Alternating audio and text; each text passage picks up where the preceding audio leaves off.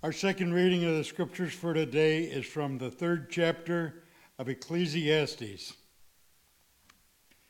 For everything there is a season and a time for every matter under heaven, a time to be born and a time to die, a time to plant and a time to pluck up what is planted, a time to kill and a time to heal, a time to break down and a time to build up, a time to weep and a time to laugh, a time to mourn and a time to dance, a time to throw away stones and a time to gather stones together, a time to embrace and a time to refrain from embracing, a time to seek and a time to lose, a time to keep and a time to throw away, a time to tear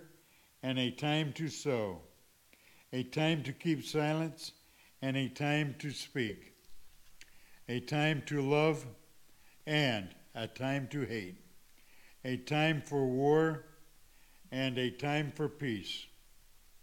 What gain have the workers from their toil? I have seen the business that God has given to everyone to be busy with. He has made everything suitable for its time. Moreover, he has put a sense of past and future into their minds. Yet they cannot find out what God has done from the beginning to the end. I know that there is nothing better for them than to be happy and enjoy themselves as long as they live. Moreover, it is God's gift that all should eat and drink and take pleasure in all their toil. I know that whatever God does endures forever. Nothing can be added to it, nor anything taken from it. God has done this so that all should stand in awe before him. That which is already, has been, and which is to be, already is, and God seeks out what has gone by. Moreover, I saw under the sun that in the place of justice wickedness was there, and in the place of righteousness wickedness was there as well. I said in my heart, God will judge the righteous and the wicked, for he has appointed a time for every matter and for every work. I said in my heart, with regard to human beings, that God is testing them to show that they are but animals. For the fate of humans and the fate of animals is the same. As one dies, so dies the other. They all have the same breath, and humans have no advantage over the animals, for all is vanity. All go to one place. All are from the dust, and all turn to dust again. Who knows whether the human spirit goes upward and the spirit of animals goes downward to the earth? So I saw that there is nothing better than that all should enjoy their work, for that is their lot. Who can bring them to see what they will be after them? Here ends a reading of the scriptures for today, the word of God for the people of God. Thanks be to God. I got to be honest with you. When I was trying to put together the message for this morning, I had one working title, and I started and I got like a page, maybe a few paragraphs, and then the rest of it just gone. Well, I come up with another idea. I got about a page and maybe a page to a page and a half. Then after that, it was gone. So, as Charlie read the chapter of Ecclesiastes with a time to this and a time to that, I finally hit. That's what I'm going to speak on. Title of my message this morning, Turn, Turn, Turn, the Seasons of Life. How many of you remember back in 1965, a folk rock band called the Byrds came up with a song called Turn, Turn, Turn? I knew y'all was a bunch of old hippies. I knew that. And I imagine when I said that title of that song, you thought, to everything turn, turn, turn. There is a season, turn, turn, turn. Yeah, see, I knew y'all was old hippies. But believe it or not, most of that song was the first 8 verses in the third chapter of Ecclesiastes. And I don't know if you realize this or not, but in 1965, when the Byrds sang it, recorded it, and put it out, it became a #1 song in the U.S. on the Billboard 100 chart. And I don't know if you realize this or not, those are some of the oldest lyrics ever from the oldest songwriter ever, King Solomon. Isn't that something? Now, I've listened to this song many, many times over the years. And the more I listen to it, the more I get to thinking about life. More specifically, the seasons of life. We're born, we live, we experience this, we experience that, then we die. That's the cycle of life. That's the seasons of life. Now, what I want us to do is I want us to focus on some of these verses from that particular chapter this morning. When I was growing up on a small farm in Kentucky, my grandfather planted a large garden every year. Now, we had green beans, tomatoes, squash, butter beans, and I'm going to be honest with you, I cannot stand those. My mother used to freeze them for the winter, and she would make us eat them. And I don't care for them to this day. He also planted corn, potatoes, and, I mentioned squash. And it was, like I said, it was a large garden because he was feeding 6 people, himself, his wife, my mom and dad, my brother and me. We would work the garden. We'd, hoe the weeds out, pull the weeds. We'd put on the 7 dust on tomatoes to keep the bugs off of them because, they would eat them alive if you didn't take care of them. And then Mom would can tomatoes. Mom would bag up the butter beans and freeze them. And we'd put away the squash to fry during the wintertime. And I tell you what, the work that we put into that garden was worth those delicious vegetables during those cold winter nights. Now, in Ecclesiastes, Solomon had written these famous words, and those words are still relevant for today. Whether you realize it or not, whether you choose to accept it or not, they are still relevant for our day and for our time. Now, in the first verse, Solomon says that everything has a season. In earthly terms, we have 4 seasons: spring, summer, winter, and fall. Now, I jokingly tell people, I say, here in Florida, we only have 2, spring and summer. I've heard some say hot and hotter. But we only have 2 seasons temperature-wise here. And we all have everything, but everything has a season. We all have but just a short life here on this earth. God is in control of it all. And that is something we have a hard time understanding. Why can't we do this? Or why can't we do that? Why can't we have this? Or why can't we have that? Now, that's pretty much our mindset these days. We seem to live in what I call the microwave society. Y'all believe that? We want it when? Right now. Right now. You know, I love this participation. We want it right now. We don't want to wait. We're impatient. You know, this cough that I have, I would love to get rid of it completely. But there's only two ways. Either the doctor figures out finally what's going on with me, or the other alternative, which is death. That's the only way I'm going to get rid of it. I guess I'm like the Apostle Paul. You know, he used to talk about in his messages to the churches that he had a thorn in his side, and he always prayed that God would take it away, but God never did. That thorn was to keep him humble, to keep him human, if you will.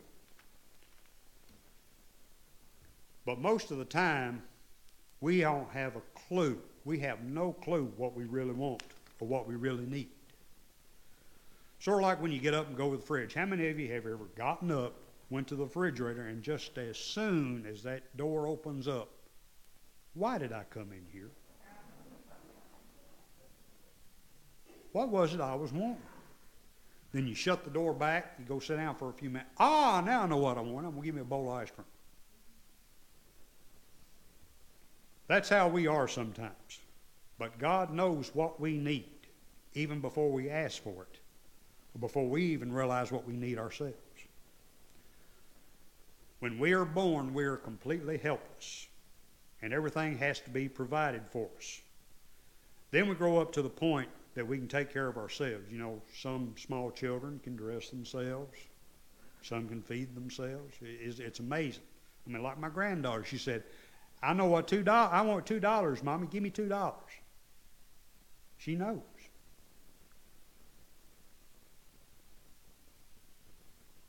And if we put Christ in the driver's seat of our life, our lives are definitely better than if we control the car ourselves.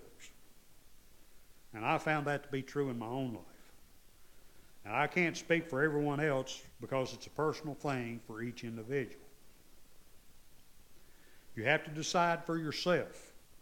You have to make the decision to allow the Lord to direct your path, to guide you each and every day. Now, I know that y'all will say it's not an easy thing to do, and it's not. When my wife is home and I'm home, we go somewhere, guess who's driving? My wife. I told her one time, I said, I'm going to do the driving today. No, you're not. That's how it is. It's hard to give the rudder of your life over to somebody else's hand. But God knows where we're going even before we know where we're going.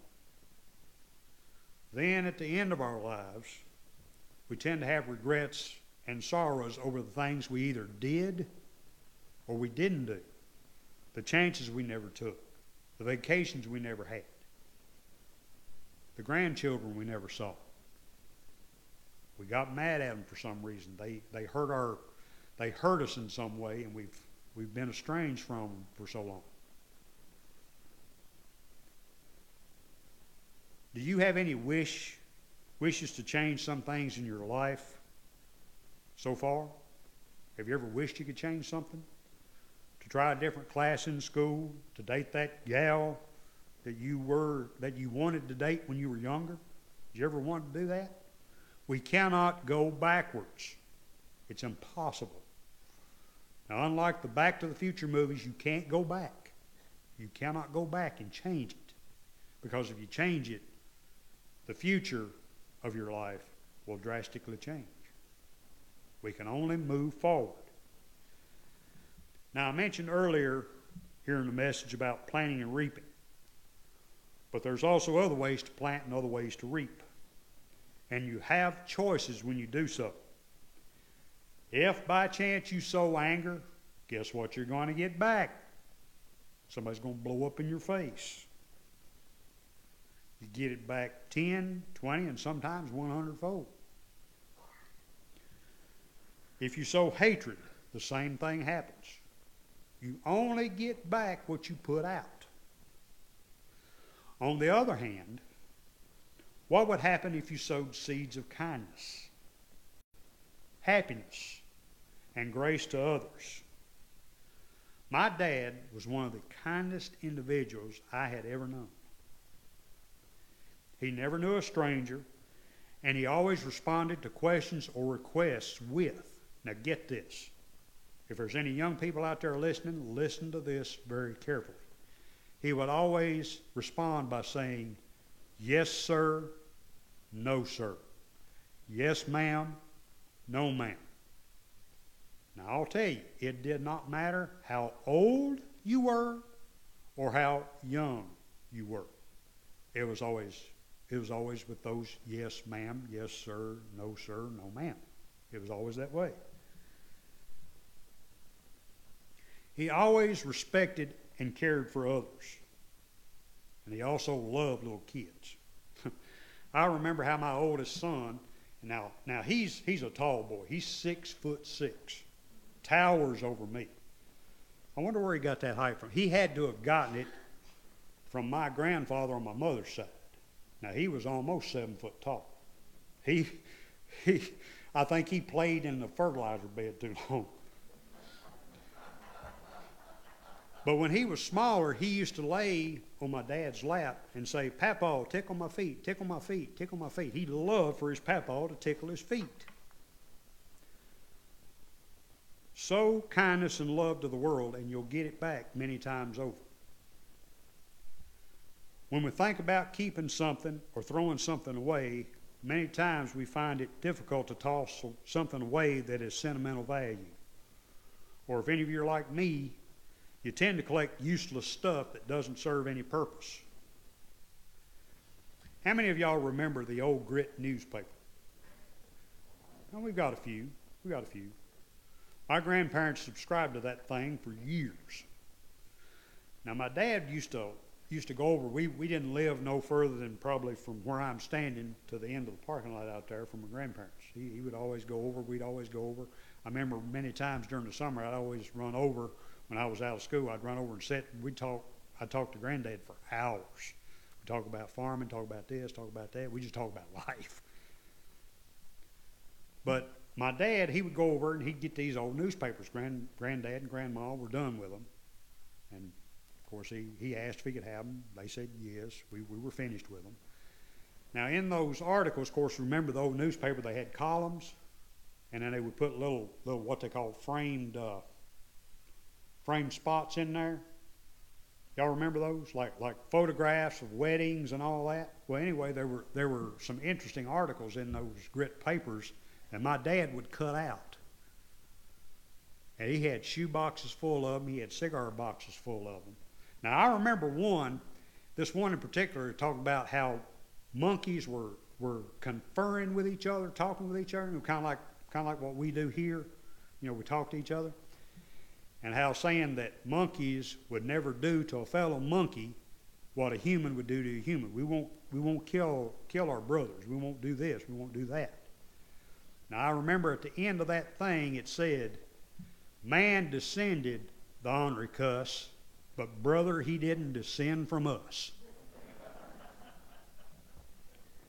Now, what I'm trying to say is, how many times do we keep things that we should not keep? How many times do we hold on to things that has no value in our lives? We fail to realize that holding on to the wrong things, that by holding on to the wrong things, we often miss out on special stuff that God has in store for us. The Kingdom Heirs came out with a song many years ago, and they're based in Kodak, Tennessee. They had a song out a number of years ago called Looking in the Wrong Place, which talks about how we tend to seek out for worldly things instead of searching for those things which God himself intends for our good. You know, you don't look to horoscope, don't look to the stars for hope. You won't find your happiness or your future in a ball of glass. You won't find it. It's not there.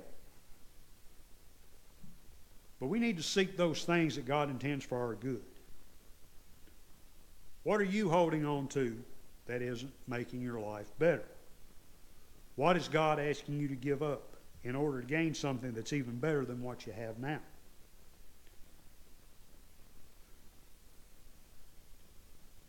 When I went through a divorce back in 2004, that was a very rough time for me because I was dealing not only with that, but my mother was dying, my dad was sick. They died within, my mother and dad died within 55 days of each other. My mother passed first, and I had the last 55 days with my dad, and I learned quite a bit from him during that time. I mean, he and I, we would go out. I'd take him to supper on Saturday nights. If I had to work on a Saturday, I'd still get cleaned up, and I'd take him for supper. And I had a lot of good times with him up till the time he passed. You know, I felt like a failure back then. I felt like my kids hated me. I know the ex-wife did. But I had to make a choice. I had to be willing to finally give all of that up. I had to put it past me. That was the only way I was going to find Charlotte. That's the only way. Now, y'all have met her. She's a very open person. She's very caring. I mean, she loves you. She never meets a stranger. She will talk to anybody. Doesn't matter. But she does keep me on my toes for sure. And I'll be honest with you, I wouldn't have it any other way. But I had to be willing to let go of some useless emotional baggage to be able to find her. I found the right thing, believe it or not, in an unlikely place, but I did find her, and it has been an awesome adventure. Now, if she's listening, I don't tell her this enough, but she has no idea how much she means to me. And all because I was willing to give something up in order to gain something better. Now, finally, as we think about war and peace and the time for each, now I understand when we hear those terms, we think of World War I, World War II, the Vietnam War, the Korean War. I mean, that's depicted in the TV show MASH. I mean, I know a lot of y'all have seen it. The war between those countries, you know, was bad. But also, if you think about it for a moment, war can take on many other forms. Think about this for a moment. Right now, inside the human body, there is a major warfare going on. The warfare between life and death. Have you ever thought about that? You ever thought about the war of life and death going on inside the human body right now? The war between disease and death and the body starts at the moment of conception. The body fighting disease and other foreign invaders throughout life, making for a constant battle between good and evil. Believe it or not, it's good and evil is inside our bodies right now. Inside the human body. Now, think about the difference between red corpuscles and white corpuscles. Red corpuscles to love and nourish like a mother, and white corpuscles to kill and destroy like a father. Thank God for white corpuscles think negative all day. Y'all believe that? White corpuscle says, just show me some infection, I'll kill it. Red corpuscle says, just show me a cell, and I'll feed it and nourish it with nutrients and oxygen. The battle between good and evil continuing inside our bodies and never stops until the dreaded day of death. But until that time comes, it continues to fight for survival. How about in our families? How many of us had a son or daughter, you tell them to clean their rooms, and it seems like what you say goes in one ear, right back out the other? And that's the constant battle between parents, and believe it or not, the teenagers are worse. They do things their own way. I ain't listening to mom and dad. I've experienced that. I know y'all have too. I wish I had $1 for every time I told my kids to clean their rooms. I'd be a rich fellow. Church wouldn't want for nothing. I'd be able to take care of everything. But I didn't have that privilege. And when I think about the teenagers, it doesn't get any easier with them. Sons wanting muscle cars, or playing high school football or basketball, wanting to hang out with their friends instead of spending time at home, helping mom and dad out at home. Mowing the lawn, raking the leaves, gathering wood for the fireplace to stay warm during the winter. It's a constant tug of war, the battle of wills taking place in the home, and it never seems to end. And the battle between parents and children also continues into adulthood. I will say this, if your parents are still living, cherish them always, because they're gone before you know it. And lastly, and most importantly, the battle between our Lord and Satan for our spiritual lives, our souls, if you will. We are in a constant state of conflict with God and Satan, fighting for our spiritual lives. The push-pull struggle. Y'all know about that, the push-pull struggle. In our hearts and minds to do the right things in the ways that please Him, our Heavenly Father. Treating people the way God wants us to treat them as His creation. Leading God-centered lives should be at the forefront of our thinking, but it doesn't always work that way. We tend to get sidetracked and go where we're not supposed to go, do what we're not supposed to do, and for what? A little pleasure for a season? A little ease for a brief time, only to find the easy stuff, the quick stuff, unfulfilling and empty? There's that season thing going on again. I believe in my heart of hearts that if we focus on the correct things, specifically living our lives in such a way that pleases Him, then everything else will work itself out. Because ultimately, it's all up to Him anyway. He has full and total control over all His creation, including us as human beings. Now, how can we live our lives in such a way that's pleasing to Him? Those answers are different for each individual. For some of us, it's praying with people, praying for people. Pray for your sons, pray for your daughters, pray for your pastor, because he has very large shoes to fill. He is Christ's representative in each individual church.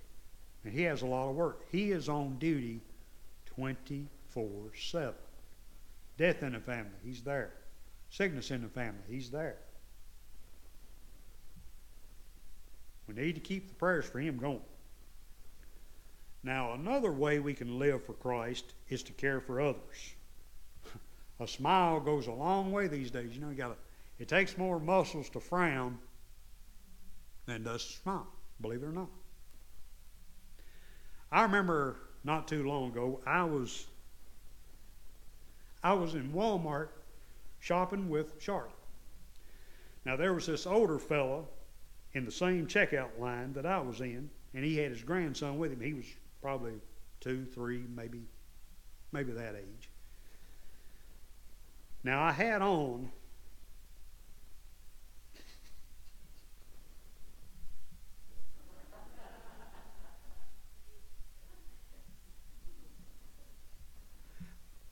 this shirt on,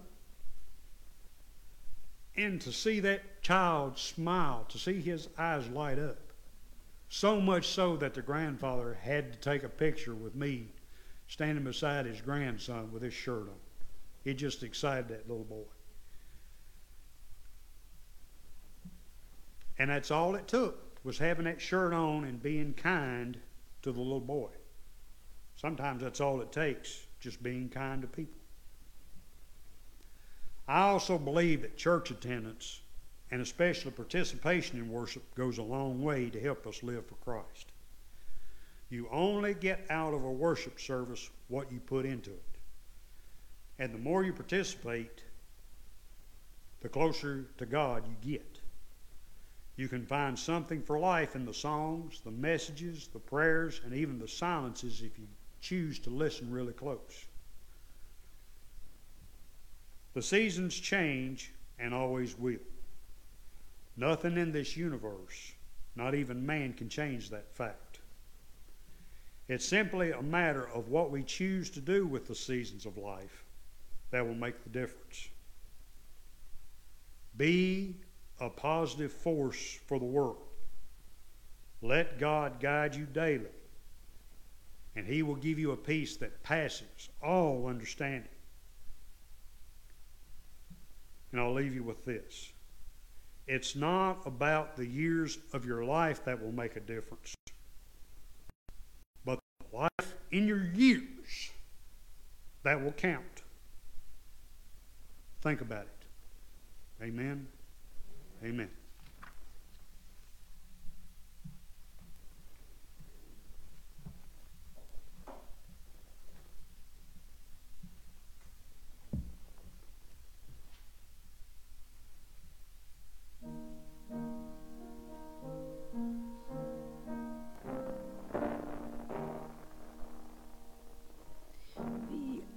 Be thou my vision, O Lord of my heart, not be all else to me, save that thou art. Thou my best thought, by day or by night, waking or sleeping, thy presence my light. Be thou my wisdom, and thou my true word. I ever with thee, and thou with me, Lord. Thou and thou only, first in my heart. Great God of heaven, my treasure thou art.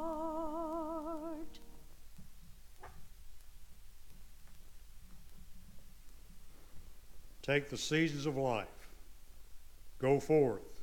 Share those seasons of your life. Share your lives with others, so that we will continually do His will, and others will be touched by what we do. In Jesus' name, amen.